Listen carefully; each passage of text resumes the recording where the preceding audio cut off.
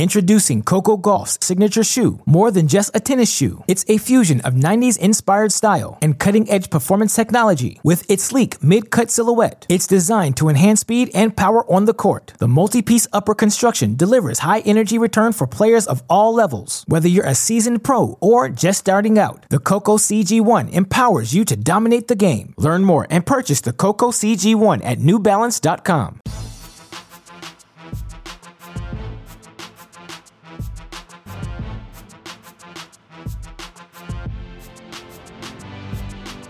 Welcome to the Mini Break, your daily podcast for the biggest storylines, results, and controversies from the tennis world. Today is Thursday, October 3rd. Right off the bat, I want to apologize for the microphone difficulties. Some days my microphone just doesn't want to cooperate, and today seems to be one of those days. But with that in mind, we did not want to leave you listeners high and dry, because what a week of tennis we are experiencing this week on both the ATP and WTA tours. You look on the WTA front, we've got the Premier Mandatory in Beijing, the China Open, which has featured so many thrilling results, leaves us in a really good place heading into this weekend to be able to see some very entertaining tennis. So I want to talk about that. I want to talk about the guys in Beijing. I also want to talk about the guys in Tokyo this week for the two ATP 500 events. And then, like we say, it's the biggest storylines, results, and controversies. Let's talk a little storyline and controversy at the end, but always got to start with the tennis, and the place I want to begin today. Let's start in Beijing with the women. As I mentioned, the Premier Mandatory event going on there at this point. And one of the reasons we've been doing these podcasts later, so much of the play happens on the East Coast from 9 p.m. to 9 a.m. So if we record at 9 p.m., we're really missing a full day's action. So apologies for the late release, but it allows me to show us where we're at heading into Thursday night, heading into Friday morning's action. And boy, are we about to see some very fun tennis. We'll start at the top of the draw, where number one seed Ashley Barty, reminding the entire tour why she's one of the top players, if not the top player in the world, how she got to this number one ranking. Her this weekend, a 6-4, 6-2 winner over Putintseva to reach the round of 16, and then a 6-3, 6-7, 6-2 winner over Zhang, who had knocked off Sloane Stephens 3-1 the round before. Even more fascinating, in the quarterfinals now, she's going to get number 7 seed Petra Kvitova, a 6-3, 6-3 winner over number 9 seed and U.S. Open semifinalist Belinda Bencic. I mean, Kvitova has come on really strong of late. I believe she made a final last week. Now she makes the quarterfinals here after knocking off Mladenovic 4-4, and as I mentioned, Bencic 3-3. I mean, that's tough sledding, and she hasn't dropped a set yet, so that speaks to her level of play thus far. I think we're going to get a really exciting match between her and Barty. I mean, two players who, Kvitova can smack the cover off the ball, but Barty likes to play some offense as well, so whoever is going to get the aggressive footing in that match, probably the player who comes in.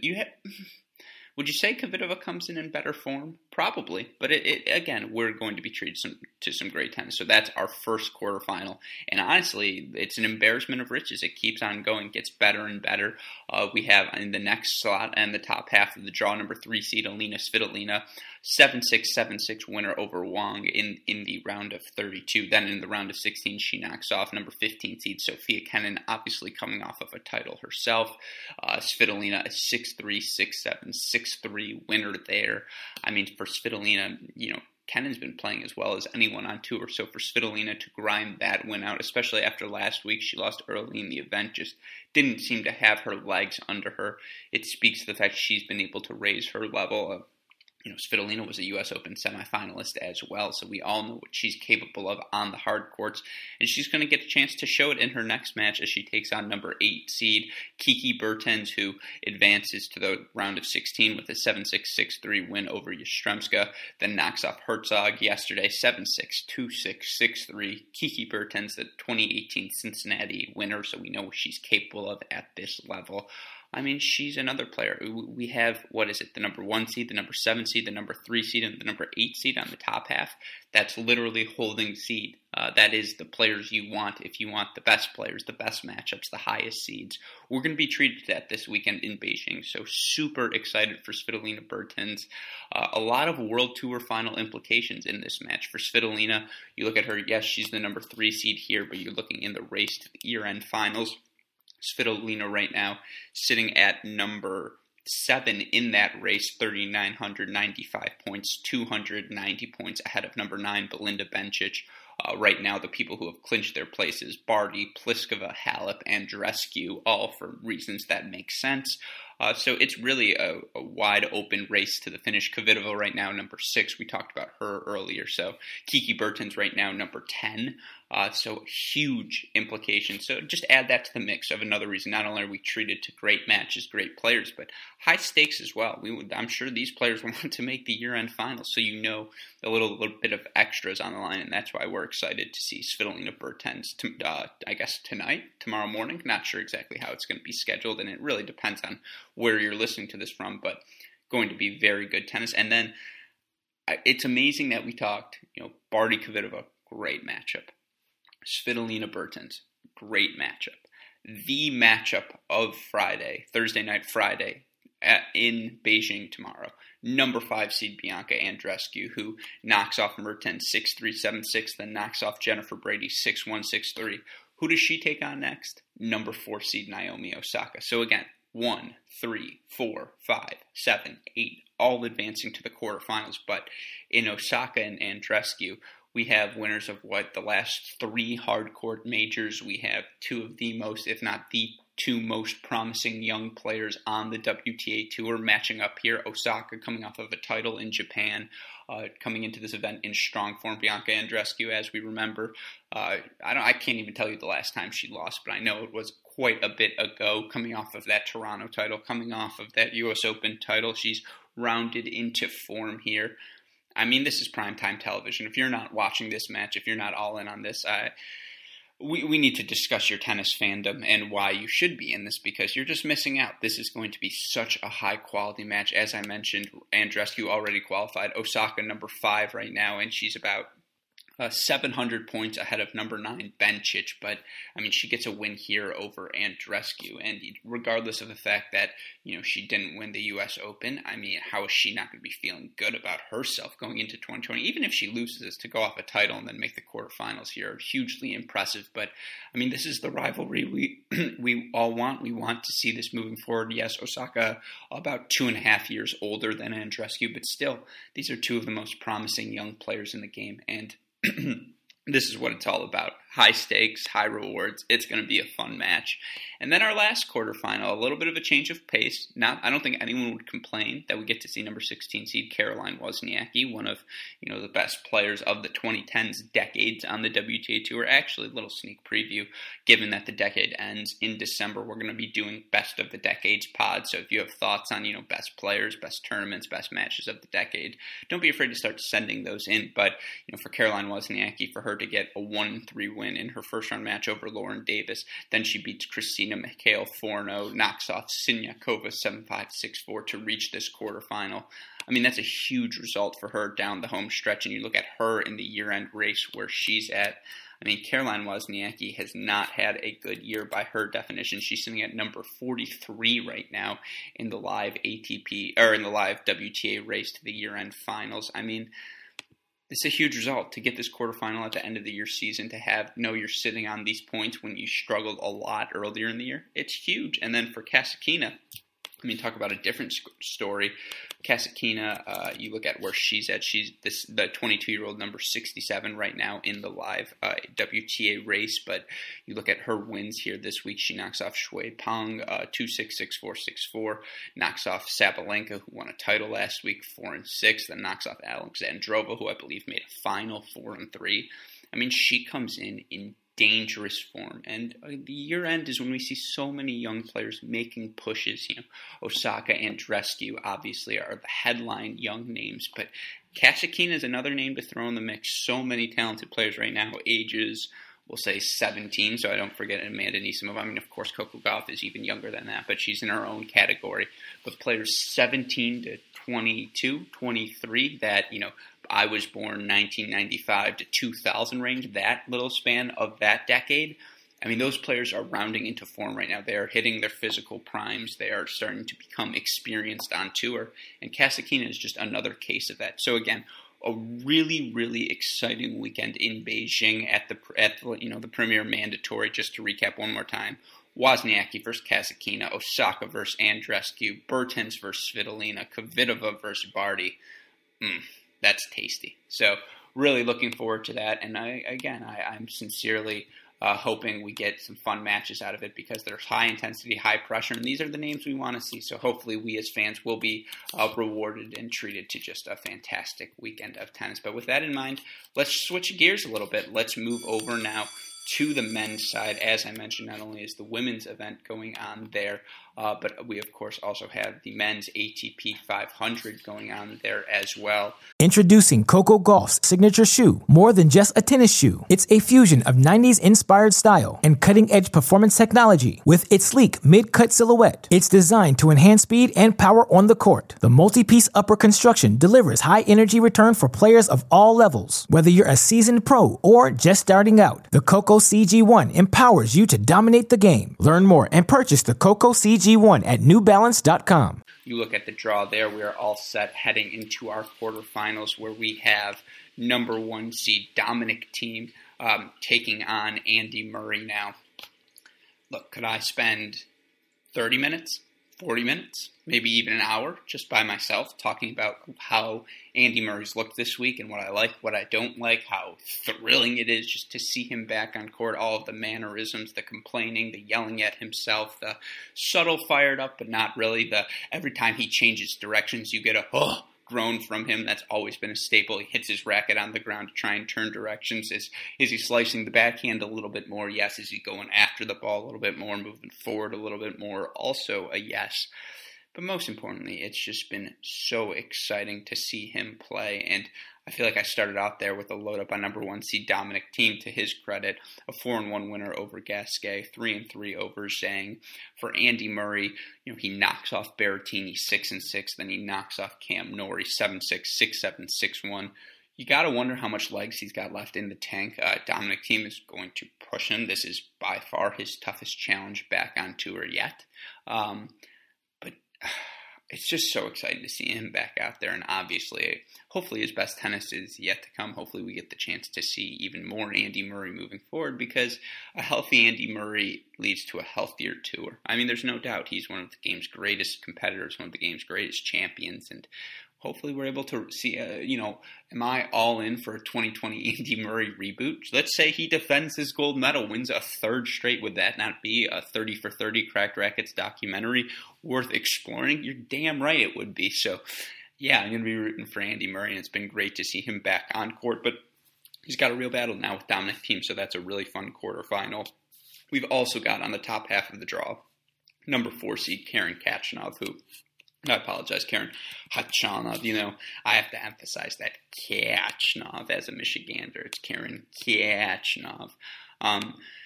He's in survival mode. Right now he's sitting at number 9 in the live rankings, but you look at him in the ATP race to the year-end finals. I mean, he is, and again, ATP race, that's just this season, so rankings, it's over 2 years race, just a singular season. If you look at Khachanov right now, he's number 20 in the race, so he's got the Paris Masters points to defend, coming off of a title there last year. His ranking is in jeopardy, so it's huge for him to get a 2-6 win over Cuevas, 6-6 over Chardy. I mean, you look at his overall record on the year, it's still nothing special. I think he's now 24-21.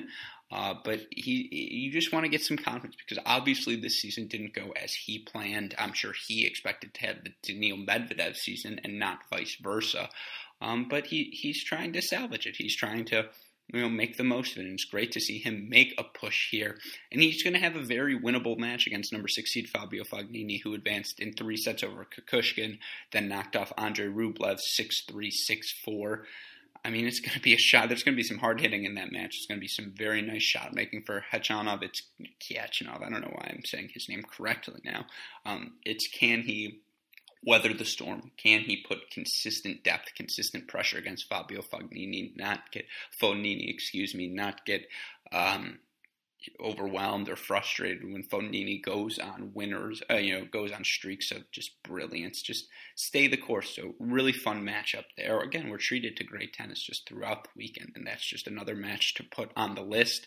Another one near the top of mind, not a Laver Cup rematch, but a guy from Team World against a guy from Team Europe. The Laver Cup boost seems to be working at this event, at least, as we have John Isner, a 3-set winner over Monfils in his first round match, then 7-6, 7-5 over Dan Evans, taking on Stefanos Tsitsipas, who in his 4-6, 6-3, 6-2 win over Basilashvili yesterday probably put together his best performance since before Wimbledon. He seems to finally be playing a little bit better, hitting the serve a little bit more confidently, moving in. Just it's going to be a fun match with him and Isner. Obviously, when you play John Isner, very clear, you just got to make returns, got to make Isner work a little bit more, have to make your first serve.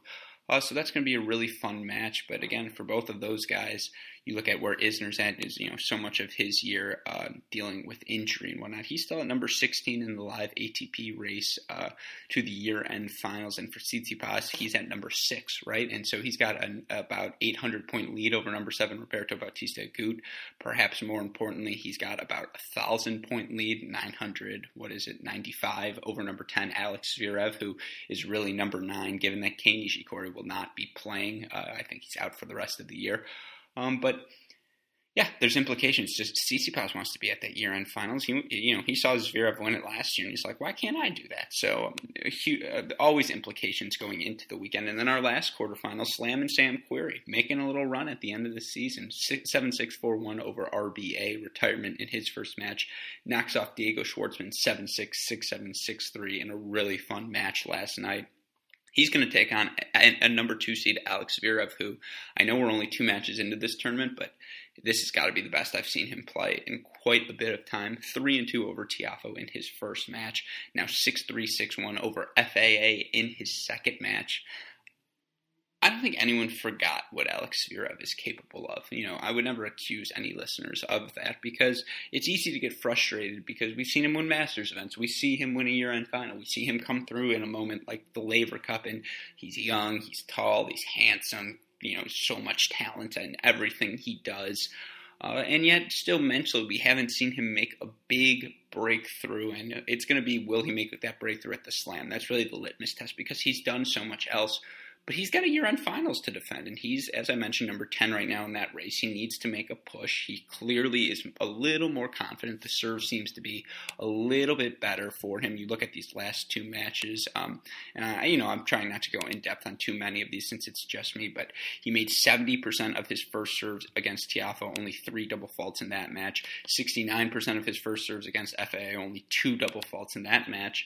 I mean, if he finds confidence in the serve again, look out ATP Tour because it's Alex Zverev. I mean, we know how good he is, so nothing changes just because he had a little bit of a rough streak earlier this year. But again, to recap the quarterfinals there, Thiem versus Murray, Hachana versus Fognini, Isner versus Tsitsipas, Querrey versus Zverev.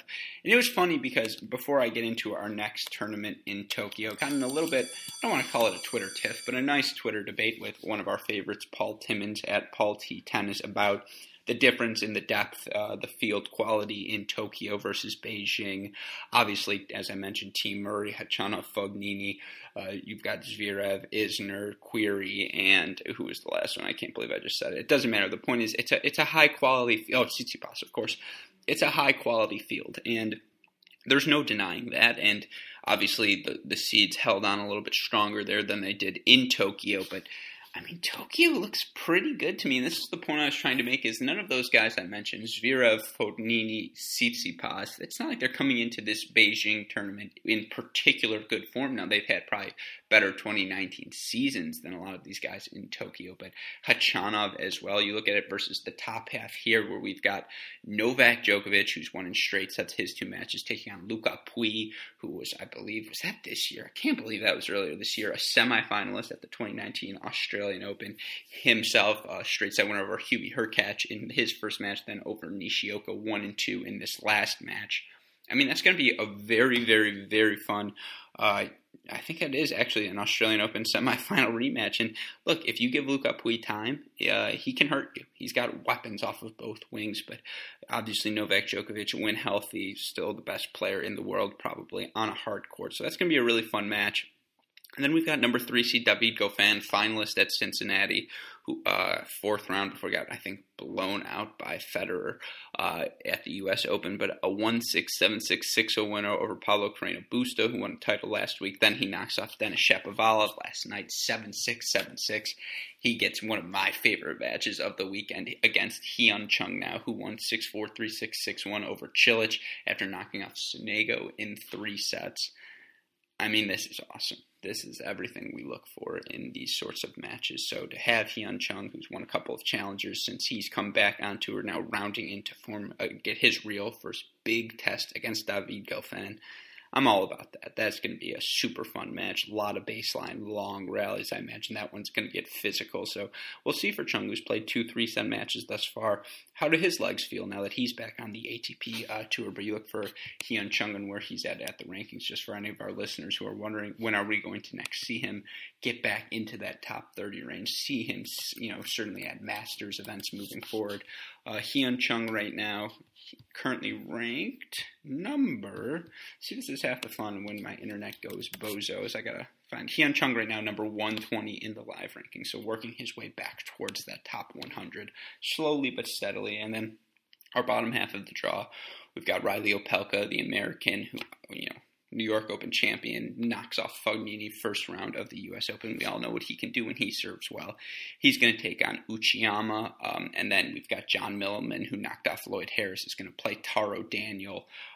As I didn't mention this, but in Uchiyama and Daniel making the quarterfinals, it becomes the first 2 Japanese players to reach the quarterfinals at this event since 1972. And obviously, that's a huge moment for Japanese tennis. It's such a cool thing to see both Uchiyama and Daniel succeed the way they have this week. The bottom half of Tokyo, if you're going to make the argument that it's not as strong a draw as Beijing, is obviously what you point to, but that's more a product of upsets. That's more the fact that Opelka, that Uchiyama, Millman, Daniel have all played well enough to knock off the seeds or the higher-ranked players, and it speaks to the parity right now we see in the players ranked 20 to 60 right now on tour, all pretty interchangeable in my opinion. And I think this has been a very good time to see that. But with those results in mind, as I mentioned, news and storylines, we never really talk in depth, so I want to give you guys a quick rundown of what's going on in the tennis world. First off, give me some sort of news storyline sound effect, please.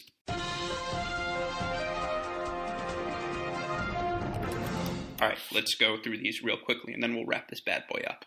Rafael Nadal announced he is not playing Shanghai. Now, obviously, for Nadal, who has won the U.S. Open, won the Masters Rogers Cup event, he's had a great year. I don't think he's got much left to play for, but what's notable about it is it definitely gives Novak Djokovic the inside draw to finishing the year ranked number 1. So just a little thought for you guys there.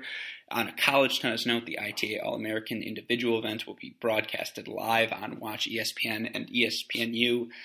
No, listeners, unfortunately, I don't believe I will be doing any of the commentary there. But ESPN, if you need a guy, I know someone who knows a little bit about college tennis and I like to think can be entertaining during a broadcast. Plus, I know a great color commentary guy for that initial broadcaster guy. He's old, but I think I can get the best out of him. But that's a story for another time. Really cool to see college tennis get that sort of notoriety.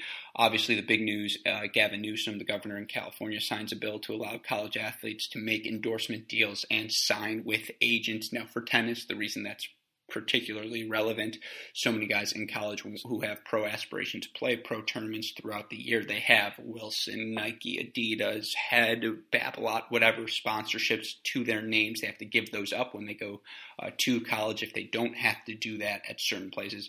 I mean, you talk about, because it's just California right now, not that USC or UCLA needs it, but that's a huge recruiting advantage. But it's a sign of things to come, right? We don't know the exact implications. We don't know how the NCAA is going to enforce. If California can do it, what about all of these other schools? There are a lot of branches and entanglements that this law gets into, even beyond tennis as well. But just something to note is, we're circling that storyline as a thing to watch and discuss later on in the year. And then 2 more player notes before we end. Ryan Harrison had successful surgery on his torn extensor tendon. Obviously, we haven't seen much of Harrison this year, but hopefully he's able to get healthy and get back to in form in 2020. And then Amanda Anisimova and Carlos Rodriguez make it official. Carlos Rodriguez joining Anisimova as her full-time coach, according to IMG. I mean, the talented Anisimova, so heartbroken about the loss of her father. And I know I speak for tennis fans everywhere where we want to see her back on the court more than anything, happy, successful, all of these things. But she had an incredible 2019 season, and it's something to build off of. And to see this arrangement, Carlos Rodriguez, highly regarded by many in the coaching world, it's good to see. I think we are going to see Amanda Anisimova back in action and as strong as ever come 2020. But with that in mind, if you've missed any of the action, just me isn't enough for you. You need a healthier tennis podcast fix. Be sure to check out our website, crackedrackets.com. On the podcast note, GSP-wise, still the Laver Cup Award show if you're missing that, but we've got a couple of fun things planned moving into the future. Cracked interviews-wise, we went on a bit of a college bender these past couple of weeks, or at least this past week.